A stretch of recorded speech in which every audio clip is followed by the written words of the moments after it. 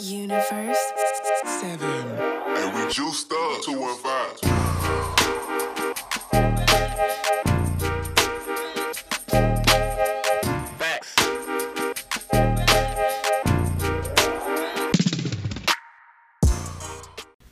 Yo, what's going on, bro? Kane, it's your boy Jerry, the TR Expert Washington. I'm here at General Fitness Company Studio, and this is episode number 202.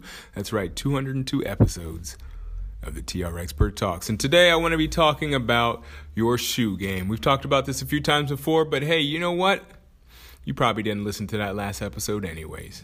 Yeah, that was a while back, probably about episode maybe 180 something. I don't remember. But anyways, I want to talk again about your shoe game. There's some things that are unexpected costs that come with fitness. So we're going to talk about your shoe game and maybe talk about a couple more things that help you get started in your fitness, or at least maybe some little known nuggets about starting your fitness game. But specifically, we're going to be talking about your shoes.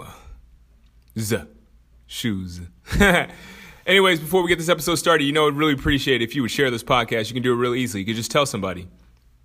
Yeah, that's it. Just tell somebody. Do it any way you can. You can tell them physically by literally going up to them and telling them about the General Fitness Company Cast, aka TR Expert Talks. You can copy the link, send it over to your friend via text message or email. I don't know why you would email a friend a link, but you can do that too. Or you can take a screenshot, put it up on your social media, and everybody will look at it and say, oh, that looks cool. And they'll follow it, and then they will go to my podcast. And then we'll both be happy because you helped a friend out and I'm helping your friend out. Anyways, let's go and get this episode underway. Episode number 202 of the TR Expert Talks. The unexpected costs of fitness. Lego!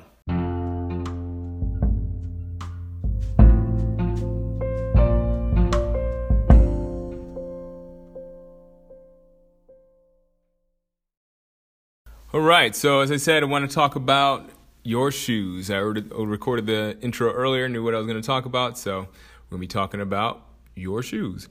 So, funny thing happened the other day when I was playing around with my shoes. I don't normally play around with my shoes, but there was something in my shoe, and it somehow got stuck underneath the insole. So I had to take the insole out, and when I looked at the insole, I was shocked and appalled. The insole was probably about maybe 5 centimeters thick, if that. So if you have a shoe insole that's 5 centimeters thick, you can imagine that it's not offering you a lot of impact support. You might have a shoe that might support your ankles because it laces up high and fits around your ankles snugly. It might even be good on your toes and your feet. But one thing a lot of people don't think about, because it's kind of stuck in your shoe, is your insole.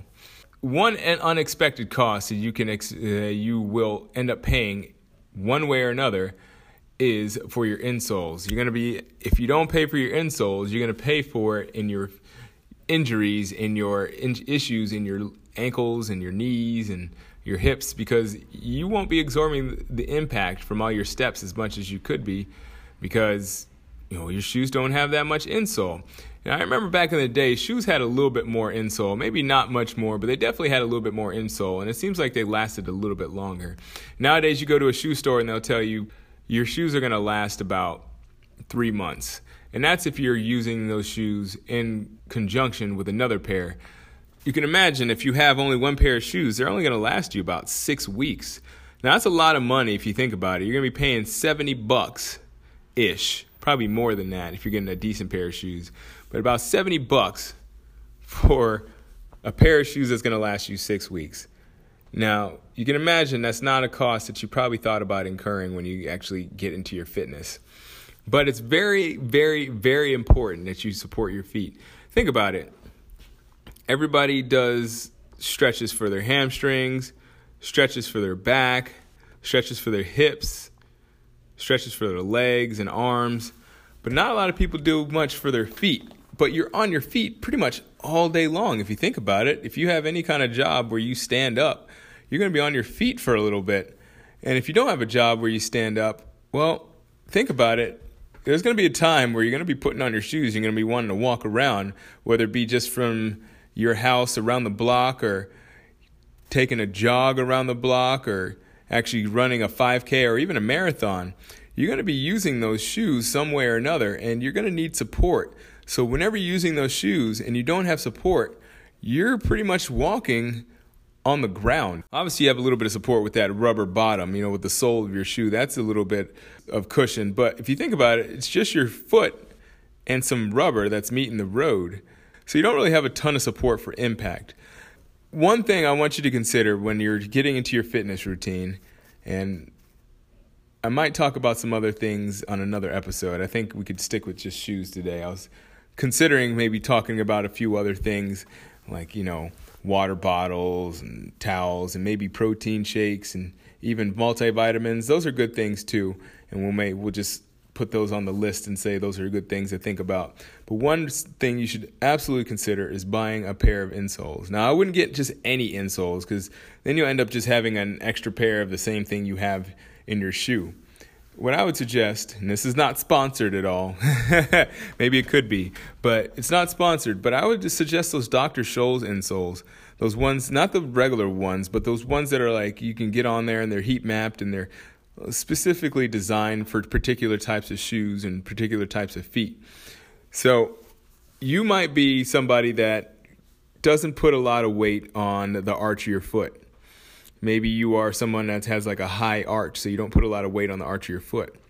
So you're going to need something that has a little bit more support because you have less contact with the ground. You're going to need something that has a little bit more support. As opposed to if you have like flatter feet, you might need a little bit less support. Or you might need support in the arch as opposed to the rest of the foot. So your insole and your shoe might have a little bit more padding towards the arch of your shoe. Now, I've actually used those Dr. Scholl's insoles. I think they're pretty good when it comes to buying off-the-market insoles. You can get some really, really expensive ones that are like $50, $60, like those gel insoles. Those are pretty good too, but I wouldn't really suggest them for exercising because, you're putting impact on your shoes, and I would say you don't want to have like your gels bust out in your foot, in your shoe. I'm pretty sure they're made relatively well, but you want your insoles to last at least 6 months to a year. And I would say if you're putting the same insoles in, like I said, you're probably using your shoes for about 3 months. So if you think about that, you're going to be using those same insoles over 4 pairs of shoes. You can imagine those insoles eventually will wear down and you're going to need some new ones. So I really wouldn't suggest getting a gel insole because those are probably going to wear down. Even though they might give you initial support, they're probably going to wear down a lot quicker because that gel is going to leak out because, you can't keep a liquid inside of a container for that long while putting constant pressure on it. Eventually, that liquid's going to come out. So I would suggest you get like a regular insole, something that has like nice cushion. As I said, your best bet is going to be one of those Dr. Scholl's insoles. There's a lot of places where you can get your foot heat mapped. I know one of them is one of our partners, Philly Run. They do a walking gait analysis as well as a running gait analysis, depending on your particular activities that you're predicting that you're going to do. As well as if you're looking for insoles, they have the heat map Dr. Scholl's insole machine. I don't know what you would call it, but I guess it's our Dr. Scholl's heat map machine. We'll call it that. That's what I just want you to consider. This is one hidden cost, as there's many of them. Maybe I'll make a little series of this, but that's one hidden cost that a lot of people don't think about is when you're buying shoes, you should probably, especially if you're just getting started, you should probably get some insoles as well. All right, so that's what I got for you today. We don't need a final thought, so we're going to finish this off today, right now. That does it for my Tuesday. I hope you're having a good day whenever you're listening to this, whether it be morning, afternoon, or evening. I hope it's a good one. I really appreciate you listening. Don't forget to subscribe to this podcast, and as always, keep good company.